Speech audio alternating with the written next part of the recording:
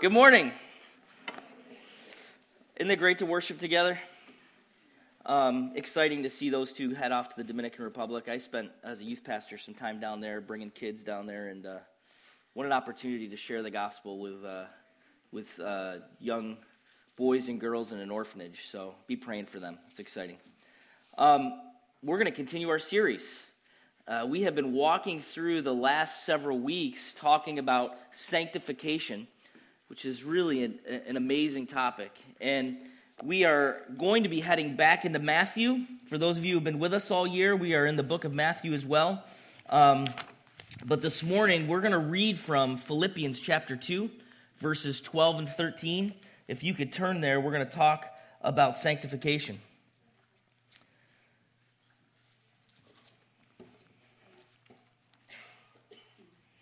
I got home the other night,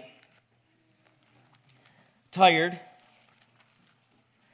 Really not because I do physical labor. Probably just because I'm chubby. I don't know what it is, but I got home from work and I was tired. And our fireplace was on,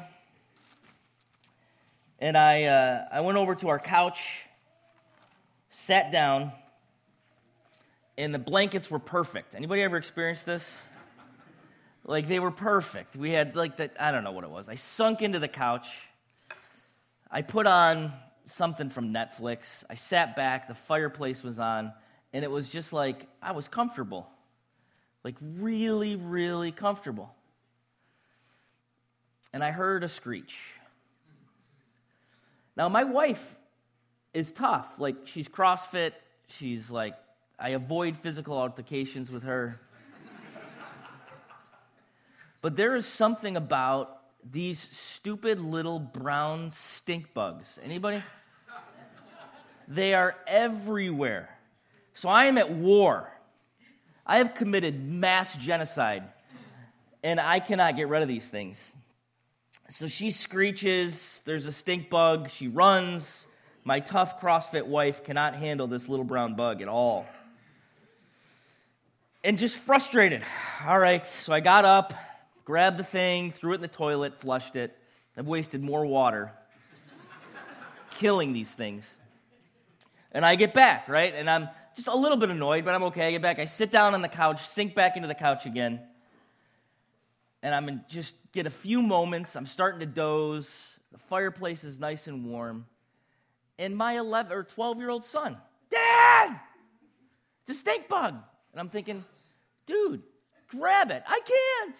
Just get it. Like, pick it up, squeeze it. I don't care. Throw it outside. Throw it in the toilet. I can't do it. I can't do it. So I jump up again. Kill the stink bug. I get back. Sink back into the couch. 2-year-old Gracie. Bug! She's standing there pointing. Bug! And I began to contemplate my sanctification at this moment. And this message became really illustrated to me. Frustrated, like I'm losing it over these stink bugs. And just give up. I give up. I get the bug. I throw it away. I don't know where. I did not go back to the couch because I was convinced that my moment on the couch was over. There was no chance I was going to get the comfort I desired. And I say that by way of illustration, but really I spent some time thinking this week about sanctification because it's an interesting topic. I was talking to Ethan a little bit before the service today, and there is great possibility for the words that I'm required to use biblically to talk about how you and I are to deal with our own sin could be misunderstood. Because there's a real command and commission from the Scriptures for us to work, and you're going to see that in Philippians, in the context of the gospel. And so my prayer this morning and my heart this morning is that you would hear from the Word of God and that I would be able to carefully articulate what the Word of God says about how we are to engage our sanctification biblically and what that means. And I just pray that God would speak to your hearts, amen? And that He would speak to mine. Honestly, as I think about my sin, I'm joking this morning, and I'm probably not going to cry in talking about it. But that doesn't mean that there haven't been tears over my own introspective reflection over my own sin. And as we walk through the weeks of talking about sanctification, I think hopefully each of us have been taking time to diagnose our own hearts. Amen? Taking times to look at the diagnosis of our heart. I think about my selfishness. I think about what it means that I am prone to selfishness. I am prone to be so concerned and passionate about my own comfort. My reactions of anger. My dealing with lusts of the flesh, desires for entertainment, food. My expectations to be served. My belief that somehow in the midst of family interactions, I'm owed something.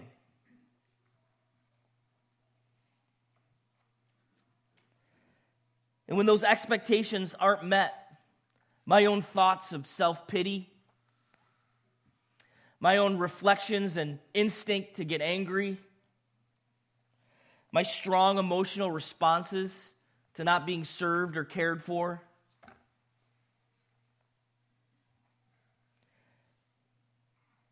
I recognize in the midst of the gospel that I still struggle with sin.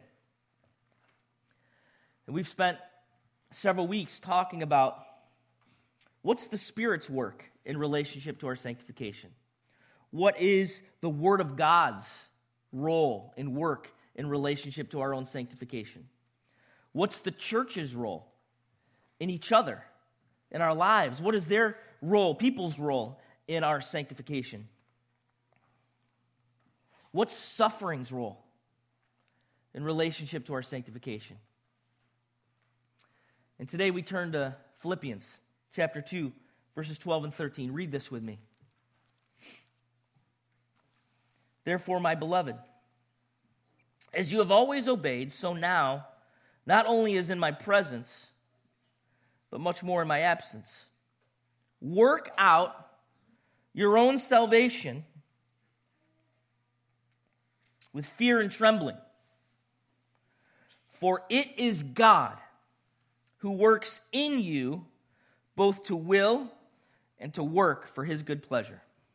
It's the word of the Lord. Amen? What a powerful verse. Look at that. Work out your salvation with fear and trembling. For it is God. That's huge. It is God who works in you both to will, to work for his good pleasure. So here we see Paul in verse 12 talking to his beloved and to the people in the church in Philippi, and he's saying, as you've always obeyed, so now, so much more in my absence, continue to obey. It's almost addressing that little thing that we see in the Pharisees, where it's very motivating to obey when others are looking, right? It's very motivating to look right in public moments. And Paul's admonishing them, hey, when I'm gone, when I'm not sitting here in front of you, even in the most private moments, even so then, obey. Even so then, do what's right. It's almost like what you say to your kids, you know. Are you doing the right thing when nobody's around? Are you doing the right thing when no one's looking? And what we're getting at here as we talk about sanctification is what's going on in your heart, deep down in your heart, in those areas of your life where people aren't seeing the outside.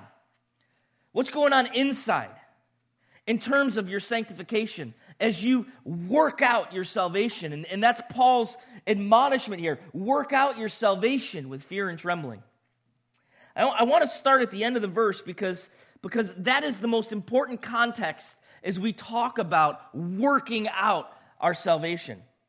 Because Paul is very careful, and this is where I want you to take care to listen.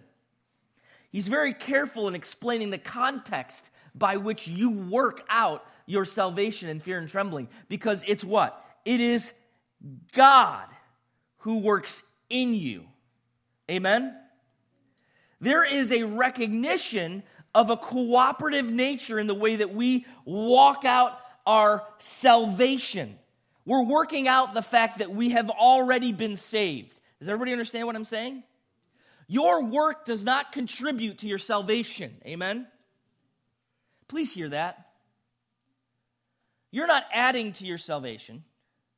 Your work doesn't contribute to your salvation. Jesus has saved you. Amen? You're justified. John Wesley wrote the hymn, "Oh, for a Thousand Tongues." And he wrote that he conquered the power of canceled sin. What an intuitive line.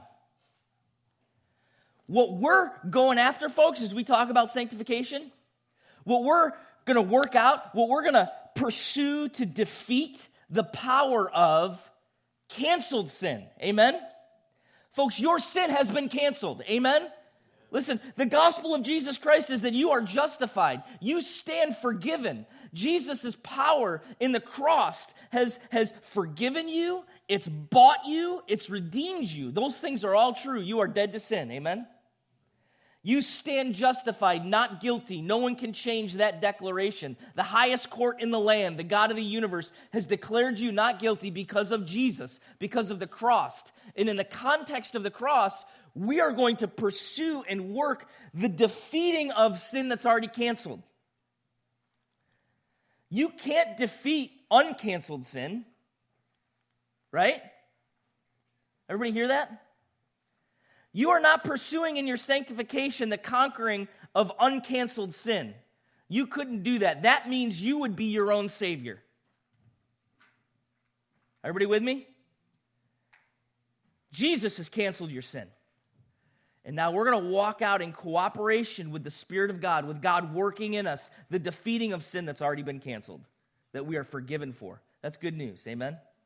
And so here we are walking out our sanctification and living into the miracle that's already happened in our salvation.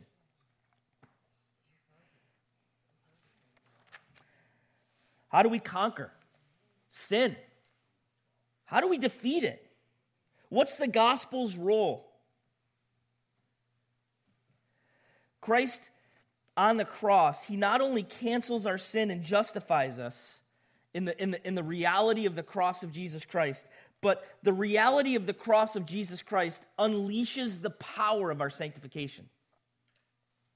The reality of the gospel in Jesus Christ has justified us, forgiven us, canceled our sin, but it's not just done that, it's also unleashed the power of our sanctification.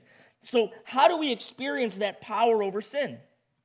The power of the gospel, the reality, the already reality of the gospel in our lives.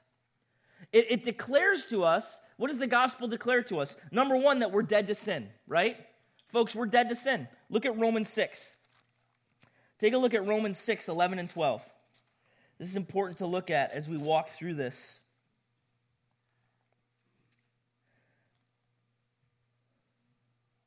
So you also must consider yourselves dead to sin and alive to God in Christ Jesus. Look at verse 12. Let not sin, therefore, reign in your mortal body to make you obey its passions. Do not present your members to sin as instruments for unrighteousness, but present yourselves to God as those who have been brought from death to life, and your members to God as instruments for righteousness. So look at that in Romans 6. You're dead to sin, and then in verse 12, let not sin. So we're dead to sin. Consider yourselves dead to sin and alive to Christ. Let not sin reign in your mortal bodies. We're forgiven, right? The reality of the gospel is that we are forgiven. Ephesians 4:32. Be kind to one another, tenderhearted, forgiving one another, as God in Christ what? Forgave you. We are forgiven because of the gospel. We glorify God in our body because we're bought with a price. 1 Corinthians talks about being bought. You are bought with a price, therefore glorify God with your bodies. So as we look at the context of Scripture and the reality of the gospel, I want you to think about this for a moment. my impulse to pursue holiness is the death of Christ. How do we conquer sin as we work out our salvation? My impulse for sin killing, my impulse to pursue the death of sin in my life is the reality, the already reality of the death of Jesus Christ and his justification and forgiveness and buying of me. Amen? We're forgiven. We're bought with a price. We're redeemed. Jesus has died for us. And the impulse that we see in the scriptures is the impulse to kill sin in our own lives is the focus in and on the reality of the gospel in our lives. Amen? Look at, let not sin. So you're dead to sin because of the death of Christ. And then the scripture says in Romans, let not sin reign. You, Jeremy, let not sin reign in your body. Jesus, in his death and resurrection, has caused you to be dead to sin. Therefore, Jeremy, let not sin. You're forgiven. Jeremy, because Christ forgave you, be kind to one another. Be tenderhearted. Be forgiving. Why? As Christ forgave you.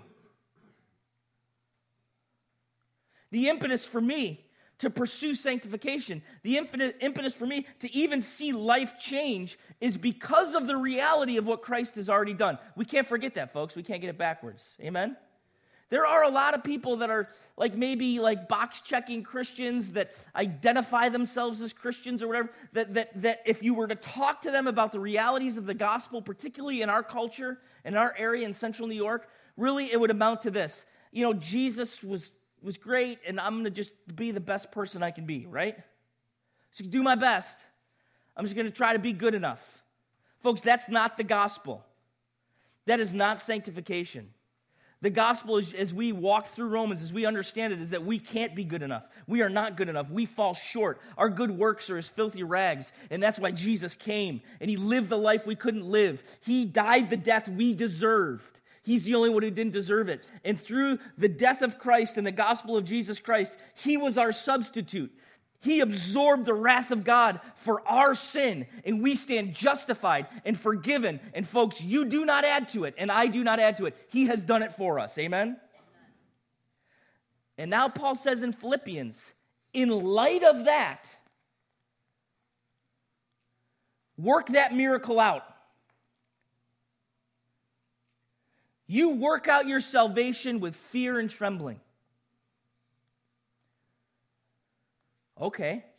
Man, we spend, and rightfully so, we spend a lot of time talking about the grace of God because it is so motivating. It is so remarkable that the God of the universe would have that kind of grace on me and on you, that he would save us, that he would forgive us, that he would absorb the wrath of God for us, should blow our minds. And as we contemplate that,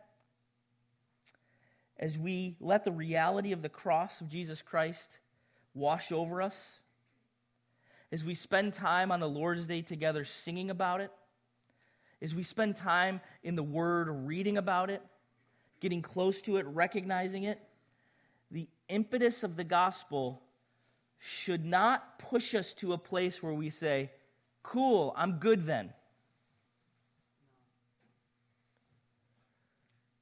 The reaction to a life focused in on the cross of Jesus Christ and the gospel of Jesus Christ is to respond with an impulse to now walk and in cooperation with the Spirit continue to kill sin in my life. Does everybody hear what I'm saying? There's a fruit that comes from the gospel. And the fruit in our lives that comes from the gospel is an impetus for us to now turn and walk out the miracle that's already happened. Walk out the reality of the gospel in our lives. And to live a life pursuing sanctification. To live a life mourning over our sin, as we talked about in Matthew. Blessed are those who mourn. To pursue a life that recognizes how my sin hurts people, how my sin is destructive, and how my sin is in contradiction to what God has done for me. And so we see Paul in Philippians say, work out your salvation in fear and trembling. What does that really mean? Work out your salvation in fear and trembling. And it's not panic and alarm. It's not saying work out your salvation in panic and alarm. What it's saying is work out your salvation in awe and in reverence to the reality of who God is. Those of us saved by the gospel of Jesus Christ recognize that the almighty God of the universe is near to us. He's close to us, and He's working with us in our lives in cooperation. And so as we struggle with sin, recognizing the reality of the gospel and who God is, there should be an awe and a reverence and a fear of Him in the way that we live our lives. Amen? We're talking about a God who was your substitute, who died for you, who loves you, who came all the way to reach down into the pit of our lives and rescue us, and now is working in cooperation with us to live out the reality of His salvation. And there should be a sense in us as we worship Him with our lives because of what He's done. There should be a sense of awe and reverence and fear as we begin to change and live out the reality of the gospel. Amen? Work out your salvation with fear and with trembling. God's at work in you. It's God who wills and to work for His pleasure in your life.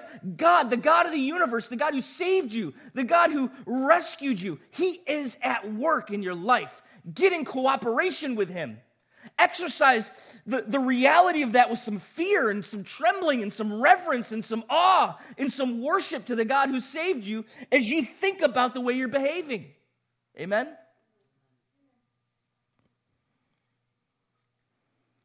I am convinced that I do not take the reality of the sin in my life serious enough.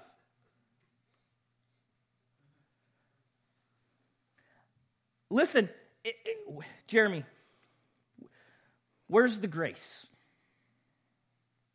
The reality, where's the grace, Jeremy? How come we're not talking about love and grace? What's going on here? What's this prayer confession stuff? Why are we always confessing our sin in church? Folks, the reality of the grace of God isn't to ignore sin and pretend it doesn't exist and walk around like everything's cool. The reality of the grace of God is that God has saved you and you are free, so you don't have to hide it anymore. Amen. You can address it. It doesn't bury you and kill you. Because Jesus took that upon Himself. And now it doesn't kill you, so you can stand up and you can fight it. You can address it. You can hit it head on. And guess what? You're going to win. Isn't that good news? We don't have to hide our sin. We don't have to bury it under the rug. We don't have to pretend it doesn't exist. That's not grace. That's living in death. Jesus shines a light on our sin and He says, you're forgiven. You didn't do it. I did it for you. So now stand up and fight. Stand up and work. Stand up and get this thing killed because I've accomplished it. I'm cooperating with you, and you are going to see victory in your life. Amen? That is good news. Talking about our work in cooperation with the Spirit to kill our sin isn't an anti-grace message. It's only possible because of the reality of grace. We're prone to want to just Heisman the thing. But we're free to fight it. We're free to stand up and address it. We're free and capable through the power of the Spirit to hit it head on. Guess what, folks? We're going to fail. We're going to fall. We're going to stumble. And then we get to worship in the reality of God's forgiveness and His grace and then go after it again and keep pursuing the killing of the sin in our lives. Amen? Fear and trembling. It's not a threat. It's a gift. This is a gift from God. He's close to us in this. The Spirit is working and willing and cooperating with us. I just want to read some verses that illustrate this. Romans 7:6. We died to that which held us captive, so that we serve in the new way of the Spirit and not in the old way of the written code. I serve in the newness of the Spirit. Romans 8:13, by the Spirit you put to death the deeds of the body. I put sin to death by the Spirit. Galatians 2:20, I have been crucified with Christ. It's no longer I who live, but Christ who lives in me. In the life I now live in the flesh, I live by faith in the Son of God who loved me and gave himself for me. The life I now live, Christ lives in me. Amen?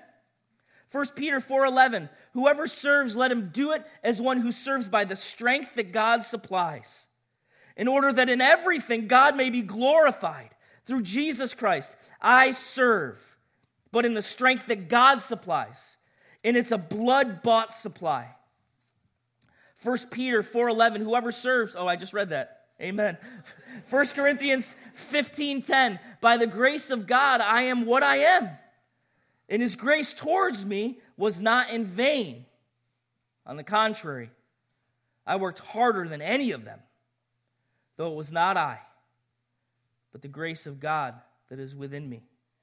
I worked, but it was the grace of God that was working in my working. Do you hear that? Listen to this reality. By the grace of God, I am what I am. I recognize that everything I am is because of the grace of God. Amen? God has done it. I didn't contribute to it. But then listen to Paul. And his grace towards me, it's not in vain. Why is it not in vain? I worked harder than any of them, though it was not me, but the grace of God within me.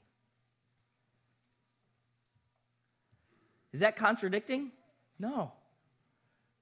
Here's what this boils down to.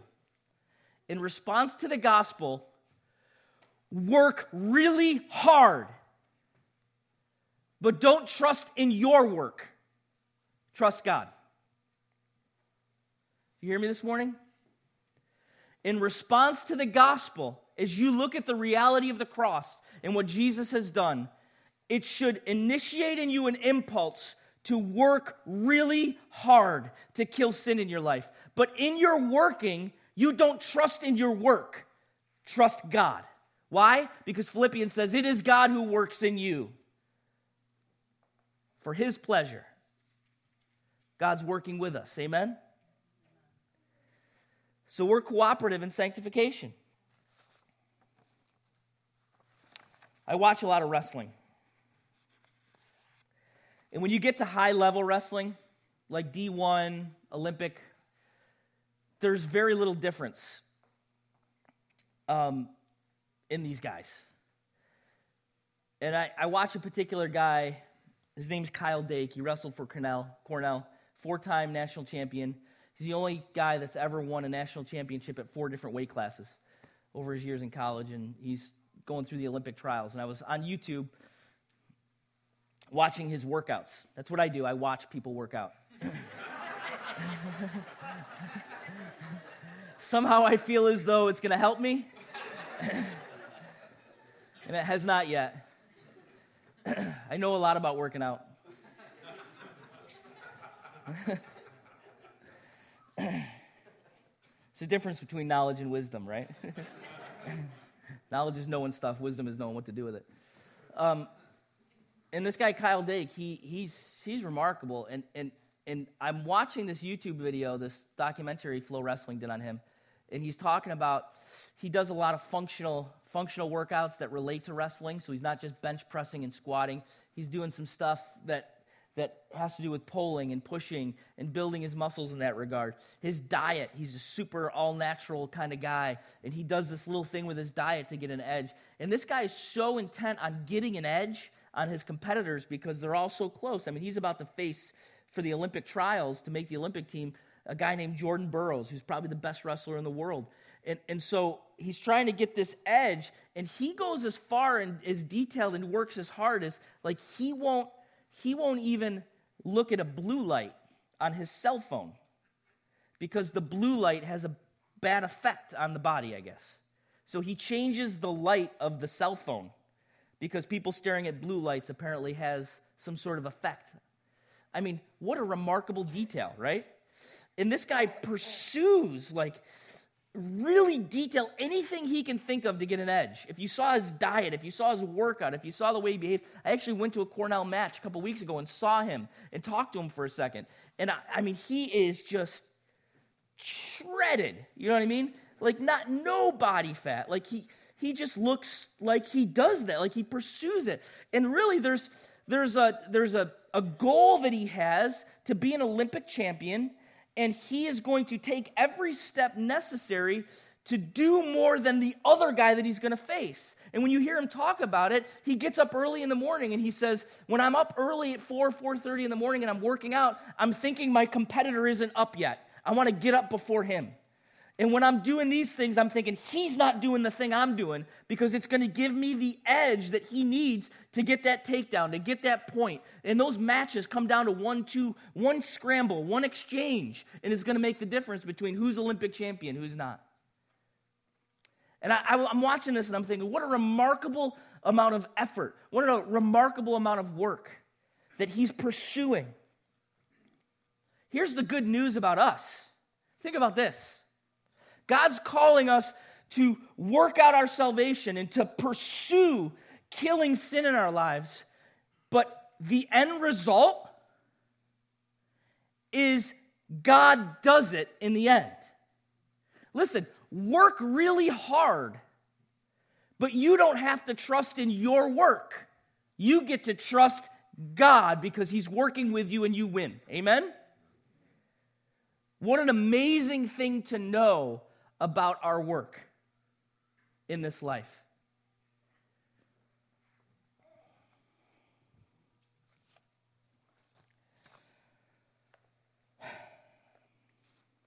Why? Why do we do this?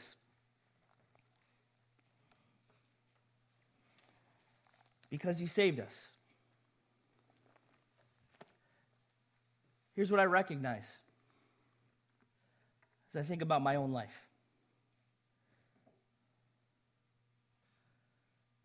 When I sin,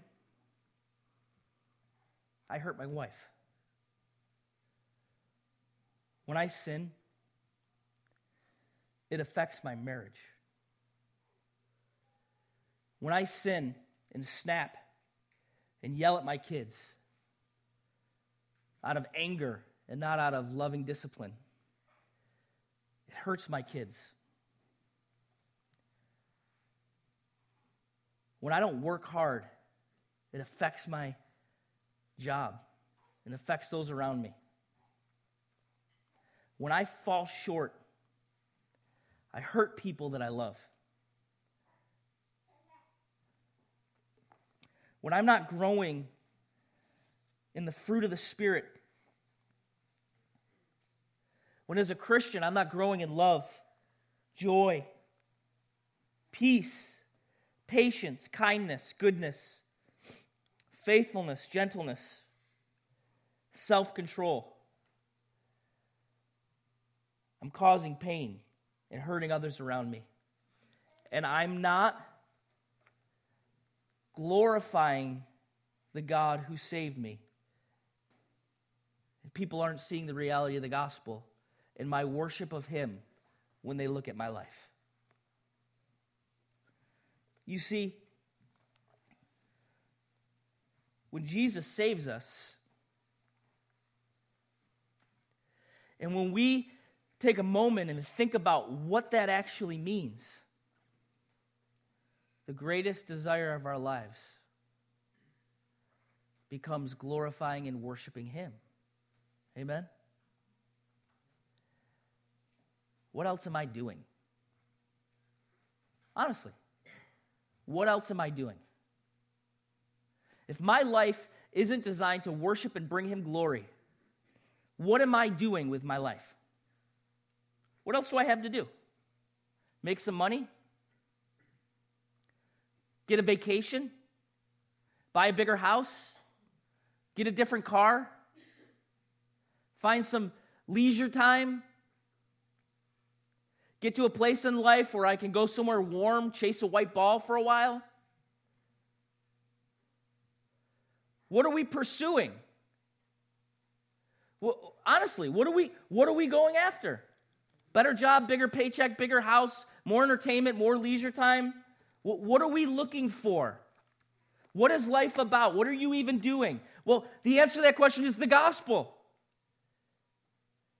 We're here to worship and glorify the Savior of the universe. And guess what? Our greatest joy isn't found in the things of this world. Our greatest joy is found in Him. That other stuff is a counterfeit. Amen? It is a worthy pursuit in light of the gospel. And I know this, that as I look at my own life and I read this passage, I need to start pursuing it like Kyle Dake's pursuing an Olympic championship. I need to start pursuing glorifying God in my life and killing sin in my life like it matters. Because, folks, it is the only thing that matters. And at the end of the day, all of my work and all of my toil and all of my race that I'm running, as Paul talks about running the race, I don't even have to trust in my work. I'm going to work hard and I'm going to trust God because God's at work for His pleasure and His glory in my life. The Spirit of God is working in me. Amen? Guys, folks, as we pursue sanctification in our lives in light of the gospel, because of the reality of the gospel, the world's going to see Jesus. Let's pray. God, we just thank You for who You are. Thank You for the reality of the gospel. Thank You that You don't just leave us to ourselves, but You've reached down and You've saved us. And then You've sent Your Spirit to work with us as we walk this thing out. Lord, at the end of the day, help us to love better. Help us to be more patient. Help us to be more kind. Help us to have more self-control. Help us to pursue killing sin in our lives because You have already defeated it. Let us work out the miracle that You've accomplished on our behalf as we work out our salvation in awe and in reverence to You. And we thank You at the end of the day, as hard as we work, we recognize it's You that's at work. You're the one at work in us. You're the one who's done it all.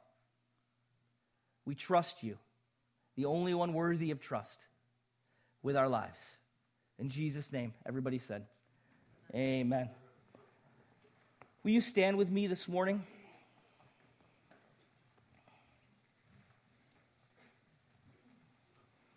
We're going to go right into the Lord's table this morning, and I think it's important right now, even as we have just walked through this passage in Philippians and